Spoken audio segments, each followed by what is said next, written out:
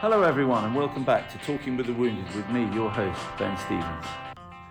Before I tell you a little bit about what we've got coming up in this episode, which is the first one in the second series, I'd like to thank you all for your comments, downloads, likes and promotions of the first series. I'm amazed where my listeners come from around the world, and I'm very grateful to those of you who've highlighted the podcast to your family and friends and colleagues, written about it, reviewed it, or talked about it on your own podcasts. An even bigger thank you to those listeners who've donated to the charities that my guests have highlighted in their episodes. I started this podcast to shine a spotlight on the vital work so many charities do for wounded veterans. I wanted to bring to life the stories I'd heard of the work they do. I want a wider audience to hear how wounded veterans ended up needing these charities and the real life impact that they have on them, so that you know what really happens with your donations. Hearing wounded veterans' stories, laughing and crying along with them seemed a good way to start. You'll be delighted to know that in this next series, we're going beyond the world of the Grenadier Guards. Yep, there really is more to the armed forces than His Majesty's finest. Who knew? As it turns out, everybody. Anyway, in this episode, we're heading to the complete opposite of a guardsman. We're talking RAF. We're talking female. We're talking loadmaster, door gunner, guardian angel.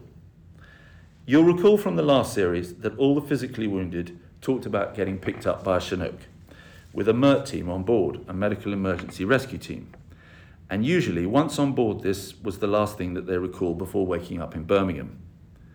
In the episode called Clickbait, Jason even mentions the soothing words from a woman in that crew as his broken body is placed on board. A Chinook is a huge helicopter with two sets of rotary blades on the top, one at the front and one at the back, making a very distinctive thumping sound when in flight. Arrival on board a Chinook via the ramp at the back, if wounded, is in the minds of most soldiers a good sign that you're going to survive. And the survival odds do radically improve due to the MERT team being there. But sadly, as my guest will allude to, that's not always the case. So let's get to my guest. She's the person who had the responsibility for everything that goes on in the back of a Chinook. From manning the door gun, suppressing the enemy so they can land and take off, to making sure everyone gets on and off safely. She secures and controls all the cargo, and acts as another set of eyes for the pilot, a vital part of the team that enables these helicopters to do what they do. On social media, she's known as the Chinook Crew Chick, which is also the title of her book that was published in 2022 as an Amazon bestseller. She's also known as Chinny Chick, but here we know her as Liz McConaughey. Liz, it is a huge pleasure to have you as my guest. Thank you so much for agreeing to do this. Thank you, Ben. Before we talk about your qualifications to be on the podcast that no one really wants to qualify for, can I just sum up your career very briefly? To get the full story, obviously, listeners, you can buy her book, which is a fantastic read. But in short, you're from a small town in Northern Ireland called Newtownards. Have I pronounced that correctly? You have pronounced it right, yes. You joined the RAF as aircrew, where you spent the next 17 years, all of it in Chinooks. Aged 21, you were the youngest aircrew member to deploy to Iraq and the only female crew member for 4 years, blazing a trail for women to take on this role. You did 2 deployments to Iraq, followed by 10 to Afghanistan. You've had your fair share of brushes with the enemy as you guided your battle bus in and out of the firefights, collecting or discharging your human cargo. Some of those tours you were responsible for the MERT team, taking them in and getting them home with their precious cargo. You have quite literally shaken your body to bits, and it was injuries resulting from spending so many hours in the back of a Chinook that led you to be medically discharged. Does that all sound about right? That is, and we didn't just collect and discharge cargo, we collected and discharged bullets as well, I think, a lot of the time. Everything required in the battle zone. Yeah. Okay, so where to begin? How about we start at the moment that you qualified for this podcast? And I know this might give it away for some people who will buy your book, but if they hear it here first, it doesn't matter. Can you describe how your life began spiraling out of control as a result of your operational experiences, and what your injuries are and what happened? And then we'll go back to how that all happened. Oh, yeah, backtrack from there. Well, I was medically discharged in 2019 after 17 and a half years, as you mentioned. And, it was the job I had loved and the job I'd done my entire adult life, wearing my flying suit. And I think a lot of veterans listening to this will understand this. I wore my flying suit every day, like my Wonder Woman costume. And it had my brevet on the front of it that said Liz McConaughey, Chinook crewman. And I often think we as military people wear our names on our chest. And is that so other people know our name, or so that we can look at it every day and go, that's how I am? And suddenly it was all gone. And I was discharged for 2 injuries. I have a cold weather injury from escape aviation training and various hours flying in a Chinook at 3,000 feet. And also a neck injury from, as you mentioned, being shaken to death. Because it's not a kind job on the body for anyone, especially if you're a female. So off I went into the civvy world at 37, not really knowing what to do next, I guess, because I'd never foreseen it coming, as with so many veterans get medically discharged. And things seemed okay until lockdown happened in 2020. And as lockdown progressed, obviously I was on my own in my little apartment in Basingstoke at this point, having gone through a divorce, and I was very isolated. And I think that gregarious nature of most forces people, we love to chat to our own, don't we? And that shared experience down the pub on a Friday night, talking through those experiences, having a pint or 2 or 10, that was all gone. And suddenly I'm on my own, and that isolation really started to manifest, and the lack of routine and purpose that I had during lockdown. I'm not unique in that experience, in that I think most people can say hand on heart they all lost their routine, certainly. And for forces people, that's key. Yeah. And for forces people, we thrive on routine, don't we? You'll, at least in some part of the day, you'll have a gym visit in there. You'll do certainly on the squadron, we have a very, very laid out routine for the day. That was all gone. And actually, in terms of, again, coming back to the veteran thing, people in the forces, we have a huge sense of purpose, and it doesn't get much better than when you're in Helmand, for example, saving lives. And suddenly I had absolutely no reason to even get dressed. So I started to spiral, and lack of routine and lack of any kind of physical activity, really, that went with that, because we were only allowed it for 10 minutes exercise a day, if you remember, at the very start. And I'd always used running as a coping mechanism for the trauma that I'd seen throughout my career. And suddenly, that was my way of emptying the bucket, so to speak. And suddenly I wasn't even able to go running. So all these things compounded. Insomnia is a form of torture, a very effective one that we use very effectively. Yes. And I stopped sleeping. So it really came to a head in the summertime, when I was awake one night about 4 a.m. in the morning, and I started to look up, got my logbook out, and I started to Google some of the soldiers that we picked up on Mert who hadn't made it, who had died in the back of the aircraft. And that was the thing, we'd never personalised the bodies when we were doing that task. They were just very precious pieces of freight that we had to get back. When you say you were looking them up, what were you trying to put a face to a name? I could understand looking up injured people and seeing maybe how their life had gone. Yeah. But you're looking up those that didn't make it. Why'd you start with them? I have no idea, and it's a very good question. It was almost like I wanted to understand the loss. I think I wanted to understand and feel the gravity of what we had lost and what we had witnessed. And some of the chaps were married, some had kids that they'd left behind. One that really resonated with, he'd got engaged before he deployed and never made it back again. So I knew that we're not stupid, us as veterans, we know when we're unravelling, and all the red flags were there. At any point I should have lifted the phone and called a friend and said, look, I'm not in a good way. Put your hand up, yeah. Yeah, but I didn't. And I often look back now and think, why did I not do that? And I suspect it's because being one of the only females doing the job for quite a long time, and always being in the minority in that respect in my career, I was never made to feel like a burden being a female, which is a great testament to the forces in the RAF and Chinook fleet as a whole. But I put this internal pressure on me never to be a burden and never to be the girl crying around the back of a tent after a bad day on Mert. None of the lads would have cared if that had happened, but me myself put this pressure not to let that happen. So I never picked up the phone and reached out for help with anyone. Because you thought in your case it would be even more highlighted that, the only person who's putting their hand up is the woman. Well, I think well, we just all think it's a sense of failure, isn't it? When we start, as veterans, as forces people, we're trained to not break and not fail, go back into the fight, go back for some more. That's our job, that's what we do. And there's still that stigma around, if you break, then you are weak, and then you are letting the side down and letting the team down. So I didn't reach out for help. It compounded and got worse, and the insomnia got worse. And you're carrying on searching people's lives, and yeah, and every time I put my head on the pillow, I would hear noise. And when I say noise, it was almost just chatter and irrelevant thoughts bouncing around my brain. So much so, I mean, I remember trying to get sleep one night and running through the minigun stoppage drills for the aircraft. Drills I will never need to know again. They are completely irrelevant, but I was running through them in my head. And I couldn't even tie down a thought. There was thoughts of what was that person at school called that sat next to me en masse. Then there was minigun stoppage drills. Then there was, what was that hotel called on holiday 10 years ago? And it was like my brain was so busy, it was not able to process anything. And it came to a head in August that year where I basically woke up one day and decided that I was going to end my life that night. And when I woke up in the morning and had those thoughts, I was really, really scared. So the first thing I did, because it's really hard to make a phone call when you're struggling like that, so I emailed my GP. I thought I'm going to put it in words, and I emailed the GP and wrote basically along the lines of, this is me, I've woken up, I'm having suicidal thoughts, I'm really quite scared and I think I need to speak to someone. And I got an email back instantly from the pharmacy who were next door and attached to the GP surgery. And the pharmacy said, you've emailed the pharmacy by mistake, you need to contact your GP. So thanks for that, really helpful. So I then rang the GP, got a lovely lady on the phone and explained, this is me, I woke up this morning having suicidal thoughts. And she said, oh, we're really busy, can you call back tomorrow?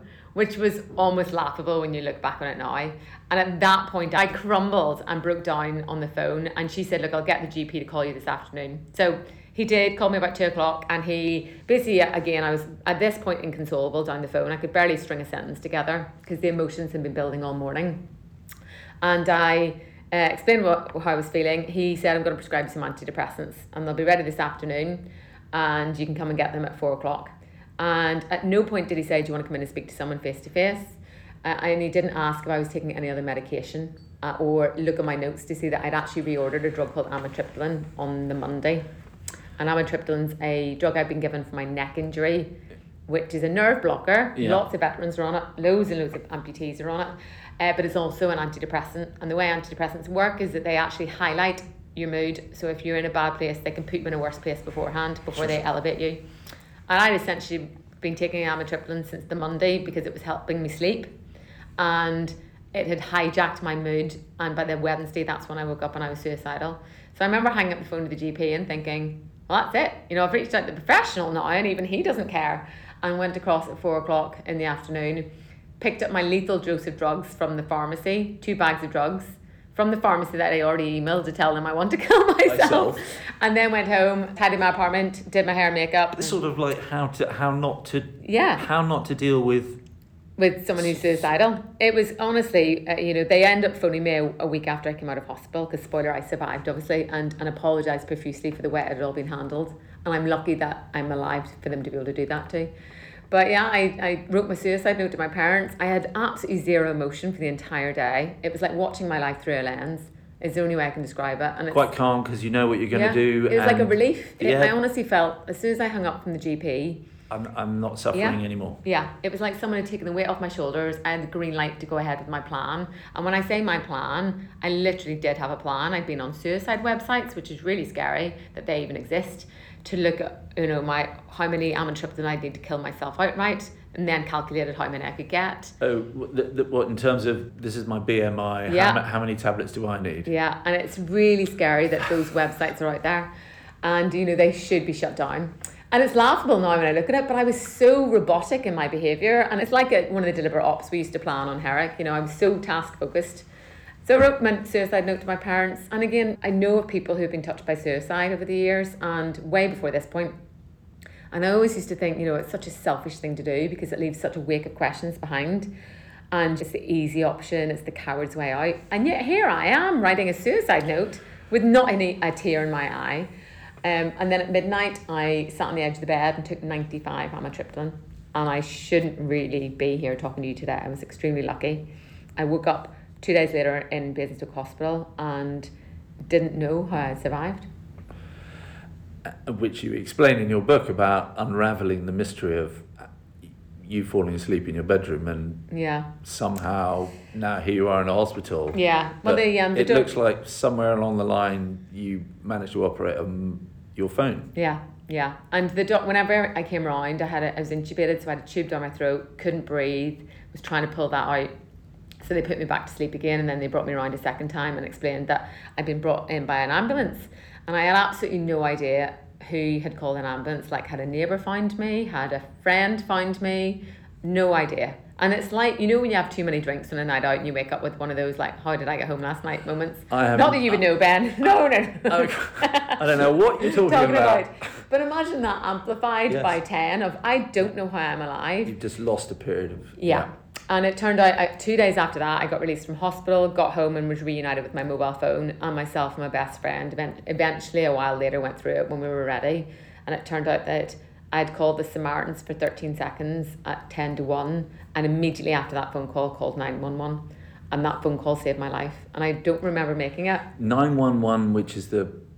American version of it. What happens when you dial 911 here? Well, apparently it goes through to the right people. So it goes back through to the emergency services. And I have no idea why I called 911 and not 999. I think I'd been watching too much Netflix, clearly, during lockdown. But it obviously gets you through to the important people. Okay. And we actually only knew that a couple of days later when me and again my best friend tested it out. We thought, should we just dial it and see what happens? And it does. It connects you through to the emergency services. So you clearly mumbled something to them and they went... Yeah. But they must have known how to get... I mean, how did they... You must have told them your address? Yeah, and I have no recollection of the phone call, but I still think They'll to have this a recording somewhere. Yeah, and I still think to this day, and sometimes I wonder if it's my brain filling in the gaps, or if I can actually remember it happening, but somebody saying, don't go to sleep, Elizabeth, don't go to sleep. Now, nobody calls me Elizabeth apart from my mum when I'm in trouble. So that in my head doesn't make sense because I think I would have called myself Liz down the phone. Yeah. Now, unless at some point they obviously realised my full name was Elizabeth, but I will often wonder if that is what I remember subconsciously or if that was my brain filling in the gaps. But either way, that phone call did save my life, and I do think, no matter, I'm sure there's plenty of listeners listening to this who will have those moments of depression and those suicidal. There's no two ways about it. Us veterans, we had a hard paper round, and a lot of us do suffer with our mental health. But no matter how dark it gets, and no matter how bad you think things are, there's a will inside us all that wants to survive. Even if subconsciously, that will still be there. Yeah. That will want to fight for your life. You get out of hospital, you work out how you ended up there. You've now identified there's a problem. You're then reaching out to the charities, or they come to you. A plan for somebody to help you through with your depression and making sure that you don't end up in doing this again. Yeah, great question. So I was lucky, obviously I came out of hospital. My brothers arrived down in Basingstoke where I live, and I had a really good support network around me at this point. I was pretty much put on suicide watch for days, so they were doing my head in. I couldn't go anywhere on my own, even the toilet. They're like, we're coming, stand at the door. But so 2 days after coming out of the hospital, I had to go back for what is essentially a clinical assessment on your mental health. And I met these two lovely ladies in a little room next to the hospital, and they talked me through, and I had a chat about everything that happened. And at this point, it's fair to say I was really euphoric. I put the whole episode down to the amitriptyline and went, I'm so lucky to be alive, so thankful that I'm alive. I will never do that again. And it was all to do with the amitriptyline. So that was kind of my assessment day with them, and they gave me a Polly Pocket as I was leaving with Veterans Gateway circled on it. And they essentially said, you need to phone these people tomorrow, and then they will signpost you into the Veterans Charity system for all your mental health recovery. I said, okay, thank you so much. When do I see you both again? And they said, oh, you don't. I said, will you call me in a few weeks' time? And they said, no, that's you done with us. And I thought, what a flawed system, because I was lucky enough to go back out and my brothers were standing outside the clinic. But so many people would not have had that catch network. Got nobody in support. And what's to stop them, putting the Polly Pocket in the bin, going buying a bottle of bleach and reattempting. And statistically, people who do have suicidal tendencies, if they fail, they reattempt within 5 days. So that whole system is extremely flawed. However, I managed to make a phone call to the Veterans Gateway, and then was straight in for some counselling with PTSD resolutions, and then subsequently Help for Heroes. And I feel very privileged that we as veterans have got those charities to catch us, really. Because that's not MOD driven, that's charities. Yeah, and it's really wrong so at what that stage is the case. Does the MOD, does the RAF find out, hey, one of ours has got an issue? They probably found out by the means of Facebook many weeks later, or the lovely rumour mill that we have in the forces. But the RAF at no point have ever come back and said, look, you're one of ours, can we help in any way? And the mental health system within people who are serving in uniform is for people serving in uniform. And the second you're spat out of that, you're into the charity scenario. Okay. And I think it is a very flawed system. I often get asked, how would you change the way people come out of the forces? And I do think that you can give your entire life to something. You know, I served 17 and a half years, which isn't really that long compared to many of your listeners will have done. But you can give your entire life to something, and you don't just do it as a 9-to-5 job. You live and breathe it. It becomes the fibre that makes you. And then you literally, when you leave, whether or not you're med discharged or you come out on your own terms, you hand your uniform in on a Friday, you get your ID cut up, and then you're out of the club. And it's a hard stop at the end. And on the Monday, if you want to go back and see your mates on the Monday, it's not like a normal business or a corporate thing in London where you can just rock up for a coffee. You've got to park up, you've got to get a car pass, you've got to be escorted all of a sudden, even if you've worked in the same place for 25 years. And it is a really hard stop at the end. And I think we could be much better in how we siphon people out of the forces, you know, invite them back once a month, or at least a month after they've left, or check on them. Or at least in the world of such easy communication, even on Teams or Zoom or whatever, it can't be beyond the realms that there isn't a system whereby when somebody leaves, somebody sat in the MOD going, these are all the people that have left, and these is, you know, here's the 115 calls we got to make this month. Exactly that. That month. Yeah. And so you're happy, you're sorted, okay, so we don't need to have any more contact with you. Absolutely. And take the stabilisers off slowly. Yeah. But also keep them on the list, because sometimes for the first few months after you left, you're all running around trying to get a job or sort your new life out or whatever it is. It's not until 5 years later you're sitting there inspecting your navel going, I miss it, what the fuck am I doing? I'm not doing And that's exactly what happened with me. The first year I was out, I was like, this is brilliant, cut the bungee, I can go to all this stuff, I can party all night, I'm not flying the next day. Life was so rosy for that first year, and then things caught up with me. And you know, I think it's fair to say, obviously we all know that PTSD has definitely got a lag time. And I remember the day I left thinking, I remember sitting in my living kitchen with a glass of champagne and toasting my ex-husband, or my husband at the time, my ex-husband now, and he was ex-SAS. He'd got out the same year as me, and we were like toasting each other and went, how have we got out alive? And like, we've got our brains intact and our bodies intact, and this shouldn't be the case. How have we dodged a bullet? And then obviously it caught me up a few years later. So, yeah. So you get diagnosed with PTSD? No, and I've still not had a diagnosis. So I'm going through that at the minute. Okay. Depression, I mean, what is the diagnosis?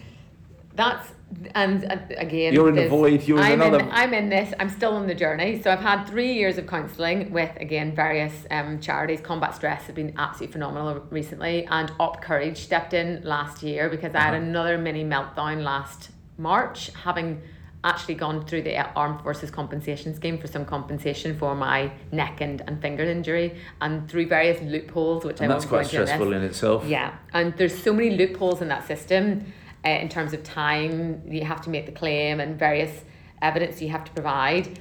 I went for a court hearing about it and was basically not treated like a criminal, but at a search before I went in, they confiscated my water bottle in case I threw acid on the judge, and took my compact mirror off me in case I slashed the judge. And I was like, I served my country for 17 and a half years. So I was made to feel awful. I've come here for money, not revenge. And then they had 5 minutes with me and basically decided they're not going to give me any compensation. So only because of the loopholes in the system. And I went home that day feeling, I cried the whole way back from Portsmouth, and the next day knew that I was in such a poor place again. I had to reach out for help. You're thinking, the system really doesn't care. Yeah, and I've given them everything. I've bled for them. I've given them my entire soul. But your injuries are so clearly as a result of this X equals Y. It's such a clear-cut thing, but because you haven't logged it throughout your career or done it within 6 months of leaving, we can't pay out. And all my med notes said service reasons, attributable to service reasons, and that's not what they ever dispute, but as you will find with loads of things in the law, it's the time loopholes that they will get out on. So I ended up going in with Up Courage at that point, and Up Courage are a great service. Johnny Mercer was quite instrumental in getting it spun up. Yes. But it's an arm of the NHS essentially, but it's for people who are still serving, which not a lot of people know, and for veterans. Okay. And a lot of the counsellors are used to working with the veteran community, so they get it. And I think that's really important with any counsellor. I always say that counsellors are a little bit like shoes. There's nothing wrong with some of them, but they're just not the right fit. And I've had various counsellors over the years who have been absolutely great at their job, but I just didn't click with them. Yeah. So What Courage kind of took me under the wing last year, and the journey continues really. I'm waiting for a diagnosis of PTSD, but coming back to the compensation scheme, it's almost like the hardest thing to get out of anyone. And I think people are very reticent to put a stamp on stuff, and I'd quite like eventually to get that diagnosis so I can roll the line under it and walk away. But in giving you that diagnosis, does that then trigger you to be able to then go back and claim? Yeah. And therefore, is that why you think they might be? I have no reticent to idea. give you it? I don't know, because the conspiracy theory, and I'm not a conspiracy theorist, Yeah. but you would think it's civvies that are giving out this diagnosis. So it's nothing to do with the military. But I think there's still a lot of stuff. Maybe they would rather fix you than diagnose you, which is a very good attitude to have, really. For me, they still think there's lots of stuff in there to uncover, which is probably true. And I described myself in one counselling session as I felt like I was just a big bowl of spaghetti and they couldn't unpick me, because I had so much stuff going on from my Herrick days, and lots of stuff with my ex-husband that was still going on. I lost a very good friend to cancer, and I had a lot of emotions in and around that. And I felt like there was just all these bits of spaghetti in a big bowl. And it's like, which strand do you pull first? And I think there's probably lots of people who say that. I think there's, us as veterans, it's not necessarily those moments on debt that break us. It's life back here in the UK that gets on top of you in the end. And I referred to it in the book as the domino effect. It was just those big dominoes toppling. And eventually I wasn't strong enough to hold them all up anymore. Stress keeps piling in. Yeah. And you'd probably agree with me, is that the most simple life is the life on ops and on debt, because all you have to do is do your job and sleep, or maybe go to the gym if you want to. I think that's what's so attractive about taking guys away on an expedition like to the Yukon. Yeah. All you got to think about is getting from A to B, food, rest. Eat, sleep, canoe, repeat. where security. Yeah. Where's a good place to camp? Not getting eaten by a bear. Not getting eaten by bears. But it's a very simple life. Yeah. And we all love it when our life is in our rucksack and on our back. It really because life is yeah. simple and what your job's got to do. And and you come out to the big wide world and there's a whole load of other things hammering away at you and you're going, ah. But I think where veterans really struggle, and where I guess the PTSD does manifest, is that our buckets are already full to like 3/4 with things that we've seen around our time. And that's the difference between us and maybe civilians. Yeah. It's civvy life, I think, that topples us in the end, but it's only because our buckets are already full with everything from the military. But it's an that we've interesting jammed in thing there. though, because not everybody has PTSD Yeah. who've all experienced the same incident, doing the same thing, living it, and only one or two. So there's a mental... It's a very personal thing. Yeah. I've got colleagues who have really struggled with different merch outs for different reasons. There was one particular chap who he picked up a girl who was the same age as his daughter on the back of the aircraft, and that really threw him into a spiral. And I remember picking up one particular merch out where the chap on the stretcher on the floor in front of me had the same boots as my husband, because my husband had special issue SF boots, which the rest of the British Army didn't have. Only the SF boys had these. And I knew it wasn't my husband lying on the floor in front of me, but it was that little funny connection that takes you, it instantly projects you out of the moment on ops back to your normal life at home. And that's what seems to unhinge a lot of people, that very quick switch from being back in Great Britain. Yeah. That seems to unhinge a lot of people. I still slightly shrink into my frame, my body, when I hear the double thump of a Chinook coming over. Yeah. I just... Yeah. It just takes you right back to a particular moment where you go, that was where we all, or whatever it was you were doing, and it can just take you to that moment, that noise, that sound. And there's so many veterans who love the sound of a Chinook still. I love it. Yeah. I love it. And then I embrace it. And I Yeah. go, oh, look at those. Aren't they amazing? Yeah. That thing shouldn't be up in the I mean, sky. I did 17 and a half years on them. I did 3,000 hours flying on them, and I live in Basingstoke, like 10 minutes from camp, and I still run to the window like a 4-year-old every time I see one, and video it when I'm out walking with the dog. But they're equally, so many veterans I've spoken to who just can't hear the sound of it, as you said, and another crewman I know who just can't even smell OM15, which is the hydraulic fluid we use in the back of the aircraft, because smell is another thing. It's very emotive, and it takes him straight back to his PTSD. So I think there's all those triggers and all those senses that catch you off guard really quickly. Looking back at your career, highs and lows, you talk about Mert a bit.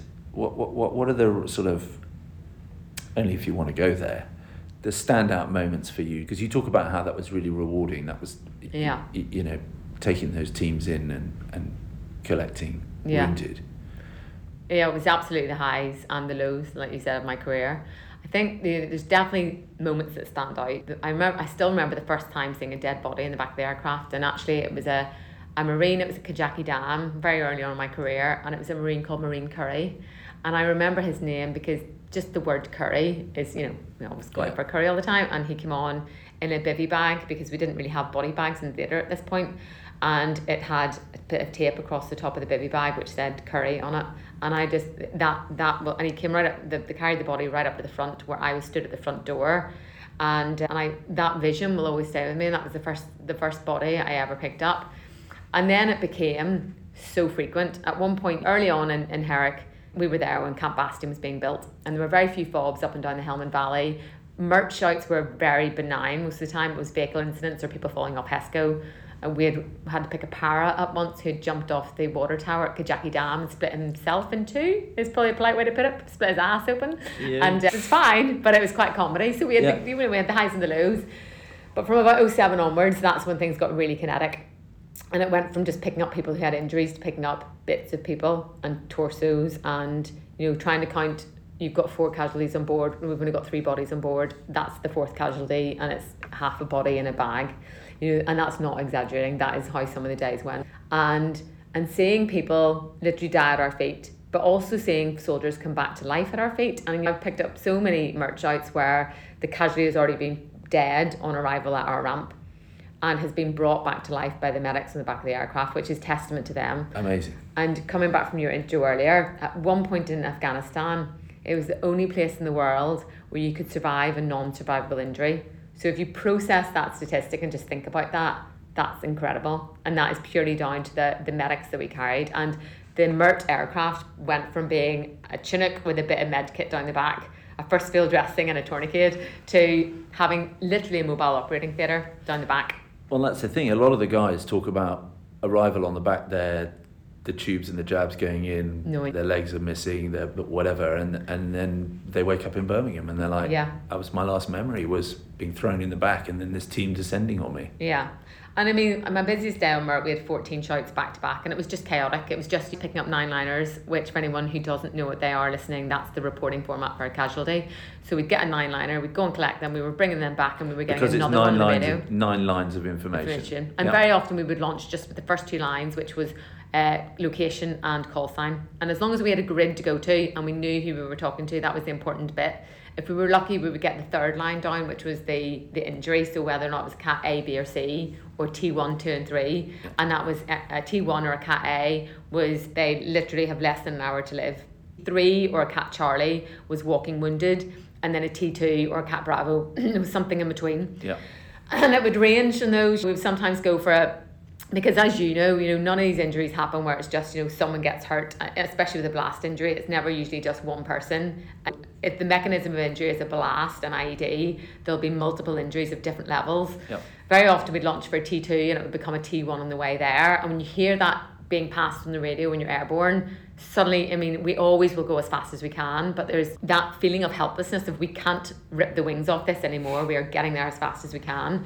Sometimes you'd be held off because the theatre commander would deem the threat too high for us to go in, because actually, even if a soldier's bleeding out on the ground, losing a Chinook, one of the biggest assets in theatre, with all the pilots, aircrew, medics, means force no protection on MERT board. for anybody else. Yeah, so they did have to that balance. Somebody has to make that call. Yeah, and the most frustrating thing was us having to hold off while hearing, because we still had a connection with the TACnet, and hearing the guys in the ground going, he's bleeding out. And we literally got a straight feed to the guys in the ground, so we could hear when they were running to the extraction site with the stretcher, and they'd be blowing out their absolute hoops, and we'd hear that all on the radio. Yeah.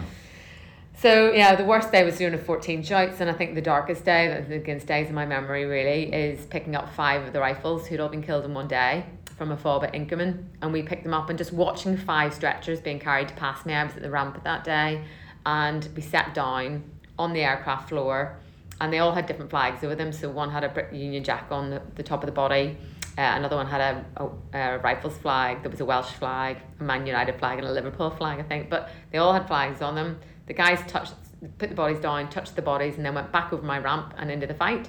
And, I've got through a lot of my career on a bit of a wink and a smile. Being a female crewman, I'm not the strongest girl in the world.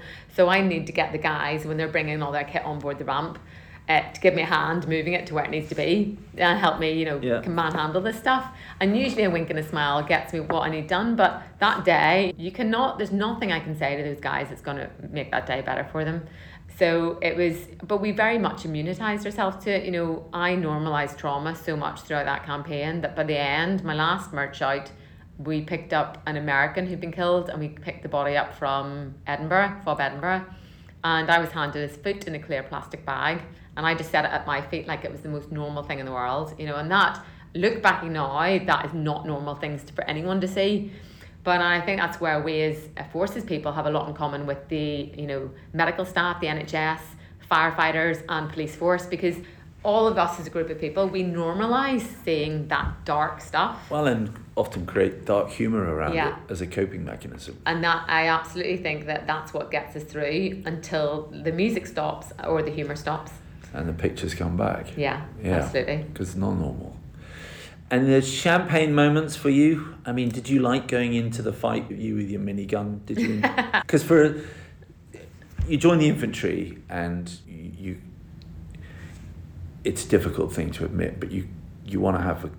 You want to have a good fight. You want to. Can we do what we've been training to do all day, every day? Yeah. Are we? And you get a feeling in your unit and your team or whatever, and you're like, we're on fire. We're gonna. Yeah. We could do this. You feel invincible. We're all young or whatever it is, but you're not asking for a fight, but you want one because you want to find out. Yeah. So that's a normal thing for a sort of infantry, because it's like, well, your job is actually to close with the enemy and get up close and personal and make it happen. Yeah. That's not necessarily the first thing that comes to mind when you say, I want to be aircrew. Yeah. No, it's a really good point. But when you get in there and you've got your massive gun.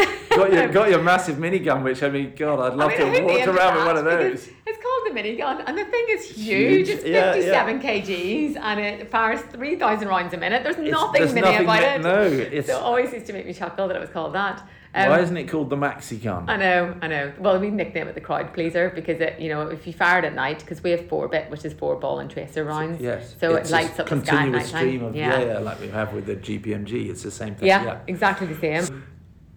When you get to the moments where you're using that in anger, is that a buzz for you, or I mean, I know it's not a buzz, but it's a very heightened state of alertness. Yeah. And it's funny you saying that, because I never did, and I wonder if I didn't, because I was aircrew and our job was always to operate the aircraft. Having the aircraft weapons were always there as a defensive weapon for the aircraft, unlike the Apaches who had an offensive weapon. Yes. And our rules of engagement changed for various different deployments out in Herrick. So we were on Card Alpha at the start, and then that changed to 429 Alpha, which was essentially anything wearing a black turban north of Highway 1. We were within our rights to engage, even if they didn't engage us. Okay.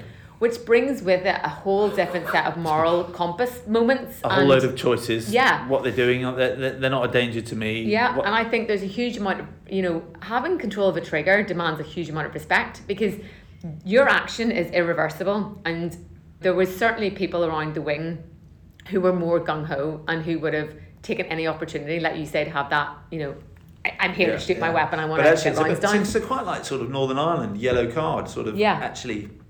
Yeah, and the Americans were just hosing everything at one point. But you have to live with the consequences of pulling that trigger forever. So I used to be a gunnery instructor, so I would do a lot of instructing in and around the new crewmen coming onto the wing, in and around those moments of decision. And it's a very fine balance, because you have to make sure that they're not scared to pull that trigger when they need to defend the aircraft. But you also have to make them understand the gravity that when that bullet goes out, you can't take it back. Certainly if there's 3,000 rounds coming out. Yeah. And I always used to say, no, really, no matter what the rules of engagement are, you need to, in your own self, think, if it's him or me, it's him. When it comes to that 50p, 20p moment, you go, if I don't pull this trigger now, I'm going to die, or someone on this aircraft is. That's the time to pull the trigger. We call it the 50p dustbin lid, But, and you know, I've had loads of contacts over the years on the Chinook Force. I think every single person on the Chinook Force has. And again, normalising trauma, we started to normalise danger because we were getting RPG'd, rocketed, mortared nearly every day. And I've had a couple of very near misses. I had one bullet that went in over my head about 1.5 feet above me, and another one that was caught by the ballistic protection panel that I was stood on during a deliberate op.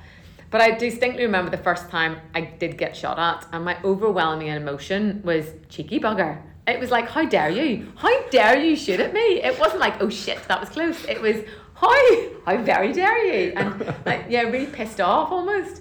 So yeah, there's been moments where I've had to put rounds down, but again, I coming back to the original question of whether or not like sort of you get a buzz from it, I never really did. I was very cautious of pulling the trigger, but I wonder if that's because of my aircrew role, or because and the kind of ethos that went around that, or if it's because I'm a woman. And there's a definite distinction between action men and Barbie dolls, so to speak. You know, women generally aren't, I don't think, as aggressively minded as men. And I've chatted to loads of people about this, but I do think most little boys growing up, they want to be a soldier.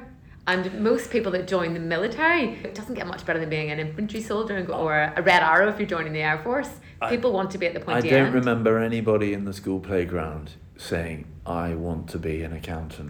No, exactly. I want to be a fireman, a nurse, a soldier, a cowboy. Yeah. I know, it's a sort of indoctrinated kind of thing. And it's the ultimate test, isn't it, of your own personality and your own moral courage and fibre. Can you pull the trigger or not when it matters? Because it comes back to the alpha male thing of, can you protect your family, or can you look at, you know, going way back to cavemen, can I protect the woman, which is what we were, you know, it's genetically how we're made up. And I think I was always very aware of that, being a woman on the fleet, was that if we went down, despite the fact we were all trained in escape and evasion, we all do the escape and evasion course before we go, it's a prerequisite. I was hugely aware my whole time of the fact that if we went down, I was the liability. You know, I was the one who, you know, would be, if we're all locked in a room and we're going through an interrogation, you know, I'm going to be the one that somebody else will start singing like a canary if they start torturing me, because that is just how genetics are made up, and men want to protect women, even though I was always just one of the lads. Yeah. I was very aware of that, and I probably why I got so good at running, because I thought, I don't want to be the liability when it comes to running. I at least want to keep up with them. So if we're all on the run, I don't want to be the knacker at the back who can't keep up. So I got very good at running throughout my career, but I wonder why. Maybe that's where, coming back to what you said about the buzz, if it's a genetically male thing that want to get rounds down. I don't know. Yeah. Who knows? That whole women in the front line question service is an interesting one that has currently raised its head again now, with women entering trench systems in Ukraine and people discovering that actually it's not working out very well. Yeah. And it's the military going, we're not putting women into a trench system to fight Russians isn't fair on them, because what they're experiencing is that the women are losing because they're not big and strong. Yeah. And it gets down to being big and strong when you're at the pointy end of a bayonet. And I think that that's an interesting thing, that we sort of all sit there and we kind of go we all know that's the case. And I know you can pass a para course, and I know you can pass a marine course, and you can do all of that, but the weight's different when you get to the real world that you carry, and when you get into the fight, it's just it is a different thing. Yeah. Not that you shouldn't be there. I'm not saying any of that. You know, for anybody that wants to jump on board here. And there will be, but it's an interesting conundrum. And I think that the dispute has never been whether or not women are capable of the fight, because I think, as you said, women have proved that they can do that. It's more the how it changes the men's behaviour around them. That's so 7th Squadron, which is the Special Forces Chinook Squadron, have never had, only this year, have invited females to go along and fly on the squadron. But historically, they've never had females, and it's never been written in black and white. But, you know, I remember throughout my career being asked repeatedly, would I want to go and be on 7th Squadron? And they do a lot of the work with the SBS and the SAS. And I remember at the time thinking, it's not about whether or not I could do the job. It's about, if the guys are living in a crater in the middle of nowhere in isolation, waiting to do a job, having a female there changes the whole dynamic of that, in terms of the folks can get quite feral when they're on their own in that kind of environment, but just having a woman there changes how they act. It changes, again, if you all got captured together, how they would conduct themselves in the capture. And I do think it's never, I think we lost focus on what the debate was about. The women are always going to be, well, a lot of women will be capable of doing the job. That's not why it's dangerous to put them essentially forward to the front line. It's about how the men will differently react. Yeah, it's the human behaviour behind it. Rather and that's just biological stuff. Yeah, no, interesting. That's a whole new world. We've gone right off topic. But that's okay. So you've got your champagne moments, this incredible career where you've done amazing things. And I know from the previous guests, they talk just about how amazing that whole Mert thing was, and they step on something and then they wake up in Birmingham and they're going, wow, an awful lot of people have joined the dots for me to still be here. Yeah. And that goes from the pilot to you, to the Mert, to the rest of their team, getting them across the IED-laden poppy field and getting them in the back. There's a lot of pieces that make them still here today. So there's a huge amount of pride, presumably, from the work that you've done. No regrets? No, despite the mental scars, a lot of it is left on me. If I had anything in the world, internal life, win the lottery or a rewind button, I'd take the rewind button and I'd go back and do it all again. You do it all again? It was brilliant. I wouldn't rejoin now, that is a very different conversation, but I would go back to 19 and join up and do it all again. It was a brilliant career, and I think most veterans will say it was probably the most alive they ever felt when they were in Herrick doing the job out there. Mm-hmm. Yeah. So you do it all again, but you wouldn't do all of it again. You'd stop. You wouldn't leave, you wouldn't get out, because when you were medically discharged, they did offer you what we refer to as the mahogany bomber, the desk job. The desk job, yeah. But, which, looking back now, thinking you wouldn't have then fallen off a cliff face. You might still run into the window looking at helicopters, but you would have still been in the tribe. Yeah, exactly. And I think it's a part of it, and probably blazing a little niche in some other little corner of the RAF world. Possibly, and it's something that I asked myself that question loads after the overdose of did I make the right decision to leave rather than to take the medical discharge rather than take the desk job. And I still think, looking back, I think our biggest moments of failure, and I talk a lot about resilience in the talks I give now, and I misunderstood what resilience meant my entire Forces career. I thought resilience meant unbreakable, and every year when I got it in my report, Sergeant McConaughey is so resilient, Flight Sergeant McConaughey is so resilient, I thought unbreakable. So when I was asked to go away again, do an extra det, do a deployment, do an exercise, whatever, I'll go because I'm unbreakable, because it says in my report I'm resilient. And I only learned once I'd come through the overdose what the true meaning of resilience is after I did an interview with someone, and she said, Liz, there's a theme, you're really resilient.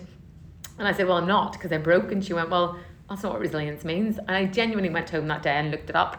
And I then understood that resilience is about bending, breaking, falling over, and using those failures in life to kind of learn from and add to your armour for the next battle. And I've learned more in the last 4 years about myself than I ever did in the time I was in the military. And I think I've learned more from failure than I ever did from success. So coming back to the question of would I have rather stayed and worn my nice blue uniform, which I think got dusted off 3 times in my entire career, no, I definitely made the right decision. And, I'm lucky that I'm still alive to be able to trailblaze now. But even if I hadn't survived, I'm maybe a bit of a believer in fate, really, but I do think that I'm a huge believer you need to have purpose in life. And that purpose to serve is what makes us all put the uniform on. Because none of us do it for the money, really, do we? Let's be honest, or the lifestyle. We all do it because there's a seed inside of us all to make a difference. Girls often might tell you something different. Yeah, maybe. Nice maybe. Lifestyle, sometimes. Yeah, all right, maybe. I'll give you that one. But, we do it because we want to make a difference, and we want to have purpose. And that doesn't change when you take that uniform off, which is probably why so many of us struggle when we go into Civvy Street, because, yes, you've taken the uniform off, but that thing that drives you is still inside, wanting to make a difference and to serve. And I think I would never have got that same purpose flying a desk, booking people on courses, and just build up some resentment and frustration. Did she used to be a crewman on the squadron? I never wanted to be that girl at beer call. She used to be. Yeah, used to be. So definitely, I think, and certainly the jobs I've had since leaving, the best ones have been the worst paid, but it was for charities, because again, it's that making a difference. Purpose. Yeah. It's interesting because some of the guests on previous episodes were offered sort of various jobs in the stores or something, They could have sort of remained in the tribe a bit, but they They all went, no, Yeah. I'm either in it doing what I wanted Yeah, to do all in or all out. or I'm off somewhere else. Yeah. So you wrote a book which has gone down a storm, and poetry? You write poetry? Yeah, and the poetry started first. The poetry was kind of just started to fall out of me during lockdown, before even the overdose. And just to put this in context, I have no literary background whatsoever. I did English. I was going to say, where did this all come from? I did English GCSE at school, and that was it. And I've never written my entire life. I've never kept journals. It's never been my thing whatsoever. And I really don't read books, which is hilarious because people keep sending me books now. I laughed. You sent me a copy of your logbook. Yeah. When we were trying to ascertain some dates. And I think it's your handwriting. Oh, it is, with some Tipex. Oh, there's Tipex in every page in my logbook. But one of the words that's been Tipexed and rewritten is Chinook, and I'm thinking, surely that's the one word you know how to spell. I never even noticed that. There is Tipex. And I looked at this and just thought, what? Yeah, every single page in my logbook has got Tipex on it. Okay. But no, I'm never. But you write poetry. Yeah, so I started writing poetry, and it used to literally take me 5 minutes to write some of these poems, and some of them have been picked up by the British Legion, and some of them people have read at remembrance services and whatnot, because they all focused around that theme of Herrick and some of the sights and things we saw out there. And one of my best mates said, when I was going through my recovery journey on the other side of the overdose, said, Liz, can you not just go for a walk and start writing about birds and nature and stuff, because it might be more helpful for you? And I was like, but that's not what it's about. It's like the words in the poems flow through me, they have to come out, and again it's that brain dump thing. But I found it quite cathartic writing the poetry. And then obviously the book, people still can't believe that it took 3 weeks to write that, but it literally was just a brain dump onto a laptop. And they do reckon everyone's got one good book in them, don't they? But you just have to have the time and believe in yourself, I think, enough to write it. And I get asked all the time for advice on writing especially a book. If you're not a writer and English isn't your thing. You there's a whole host of reasons why you shouldn't. It's like, oh my God, somebody's going to pull me apart because my English is appalling or whatever. But actually, I think that was the beauty of mine, because I never thought anyone would read it. So I didn't have that fear of will people like this sentence? Will people think this is a good story? I wrote it like a diary almost, and I think for anyone who is struggling with mental health at all, writing is even if you just do a short story about you, that's how it starts, and then it'll expand, and then it'll get bigger and get bigger. Or just write chapter 1, and that might end up being chapter 17 when the book comes out, but just write it. And I get asked all the time, Liz, what's your advice about writing a book? And because mine was such a surprise, I can't give anyone any concrete advice of I would construct your chapters like this, and I would start with this, and I would finish with that. I just say, write. Figure it all out at the end, but just get the stuff out of you and do it from the heart and be authentic, because that again, I never wrote mine with an audience in mind. Mine was just written from the heart, my soul laid bare. And you don't make any money in books, you make £1 per book is about average, and I get £1 per book. And I think so many people maybe think they're going to be millionaires when they write books, but you're not going to, is the honest answer. You've got to write a lot of books. Yeah, you've got to be Harry Potter, whatever she's called, J.K. Rowling. Yeah. Let's talk about the work that you do now, the charities that you want to highlight. You talked about combat stress, you talked about Help the Heroes, and Courage. Yeah. So those are the three sort of big headline charities that have helped you, and you're still on the journey with some of them. Absolutely. Combat stress are a great charity because they stand on the sidelines waiting to catch you. And I think we talked about tribe a lot today, didn't we? And being part of that tribe, and combat stress kind of make you feel like you're part of a new little family. And they've always done that. Help the Heroes has been great. They provided me all my counsellors and whatnot going through, but they're almost so big. There's so many veterans on their books. It sort of almost loses the personal touch a little bit, I think. I mean, don't get me wrong, they still do great stuff. Yeah. But combat stress are very personal. I feel like they know each and every one of their people individually. And then you also work for a charity. Yeah. Tell us a bit about that. So whenever I came out of the forces, again, it's fair to say most veterans kind of struggle to find that square, where I feel like a square peg in a round hole much of the time when you're trying to find a new job and you leave. And I think the statistics are most veterans go through 5 jobs in 3 years when they leave, because you come to that purpose thing, isn't it? You're trying to find that purpose again. And one of the first jobs that I got when I left was working for this charity who are down the road from Odium, and they're called Airability, and they are a disabled Airability. Sorry. Yeah. Airability. Airability. But they're a disabled flying charity, so they essentially fund flying for anyone with any disability. And we're talking kids from 6 years old all the way up to, I think our oldest flyer was 96 years old. Any disability, so learning difficulties for kids, limbs missing. It doesn't have to be related to military No. connections or service. Anyone and everyone. Uh-huh. And but they also have an arm for veterans specifically, so they have scholarships for veterans, and that's where I joined them to get the basic funding and grants through to get our veterans flying.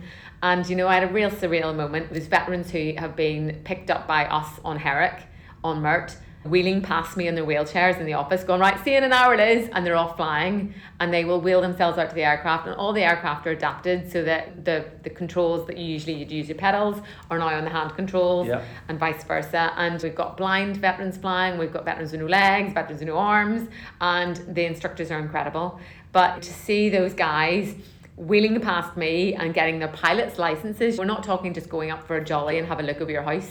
Yeah. They work all the way up to PPL, and some of them have gone on to buy their own aircraft and fly around the UK. And amazing. Again, it gives that sense of purpose. I think if you come out of the military, and certainly if you come out medically discharged with an injury, if you're not going to work full time, our brains need occupied, and that's what really focuses them. They've got to learn stuff. So a veteran listening to this who thinks, I'm up for a bit of flying, they just air it. Airability, look them up, Google them. They've got a great website, and they do scholarships every single year, funded by Boeing, and Help for Heroes give money as well, and you'll get a chunk of flying hours, and you go along, see if you enjoy it. And you're fundraiser for them? Yeah, I do a lot of fundraising, lots of events and the corporate things, and they have a big black tie ball every year, which I always donate something to and help out on stage and whatnot, which is always quite funny. Yeah, they're a fantastic charity. I call it the Dream Factory because every day they make dreams come true. But I remember sitting in the office one day, and a lot of the employees are disabled for obvious reasons, because that's what Airability do. They give people back their purpose. And I'm in a room full of, Harvey's great, he's got cerebral palsy. Stuart's in a wheelchair because he walked out of a building when he was 4 years old.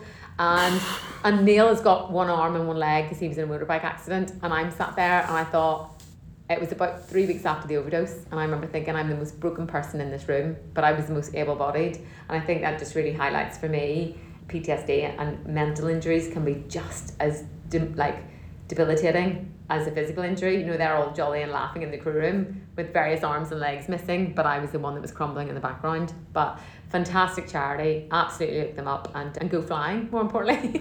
Yeah. Take me, you're allowed to take passengers too. That's probably quite a good place to leave it, unless there's anything else you want to get off your chest.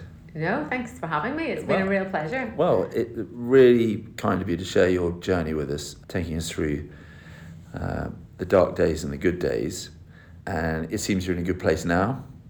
And you've got real purpose now. You're making a real difference out there. You're big on social media. Your book's gone down well. People are creating the discussion. It's getting people like me want you on your podcast. I hope I'm changing the narrative a little bit on mental health. Because one of the things I always lead my talks with in person is that to give your mental health a number, which is what I do now. Because it's so much easier to say I'm 3 out of 10 than I'm struggling. I think we all find those words, I'm struggling, really hard to say. So I give my mental health a number, and I don't have to explain why I'm a 3 today. I just tell someone I'm a 3 today. And it means people can keep an eye on me a bit more. I can keep an eye on my own mental health a bit better and monitor, if I've been a 3 for a few days or weeks now, I need to get help and reach out again. As I told you earlier, I've done plenty of times. Yeah. But for anyone listening, hopefully my story is changing the narrative a little bit for other people to know that really the crass line that we always say is okay to not be okay, because we're human. Thank you. And the only other thing I would add is buy the book. It's a great read, and apparently she only gets £1 for it. Same with the rest of the post. But that's great. Thank you very much indeed. That is it now until the next episode. Links to Liz's charities will be in the show notes, and you can have a look at those. If you're a veteran, if you qualify for this podcast, if you have a charity that you want to highlight, like Liz has, that's helped you recover from your wounds, etc., and you'd like to tell your story, then please get in touch. The best way is to get a hold of me via email, which is thesearchchicken@gmail.com. And one day I will explain why it's called the search chicken. But there are a few people out there who know exactly why it is. And that's our little chuckle. But one day somebody might get me on a podcast. And as I say, the next one will be out in a couple of weeks' time. Thank you very much.